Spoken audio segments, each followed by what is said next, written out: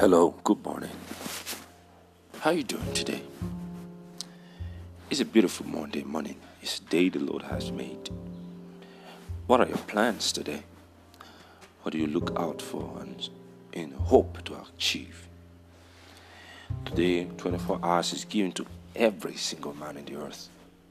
Some may be operating in a different time zone already in their 24. Maybe someone has already used up to 12 hours of his.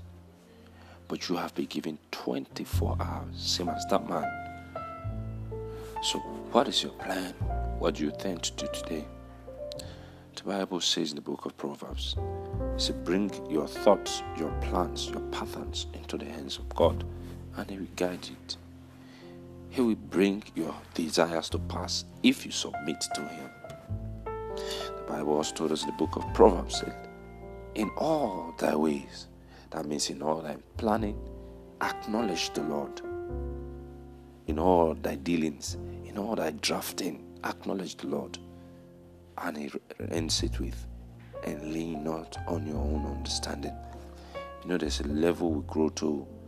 We think we cannot behave as sons. Just like a son with his father. When he was a child, he had to depend on him.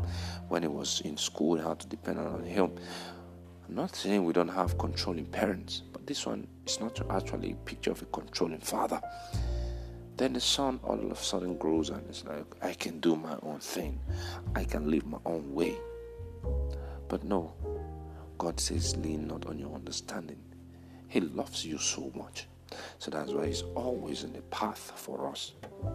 In fact, it was His love that brought about the salvation of man. It was His love that brought about the adoption of man. It was His love that brought about you being created in Adam. God loves you. So as you make your plans today, let Him be the beginning and the ending. Anything can be in between. He's the Alpha and the Omega. Anything can be in between. But when you have done with making plans, put Him in the picture. As you're making a plan, let Him be the picture. And God bless you. Once again, I'm Osazo Onesimus.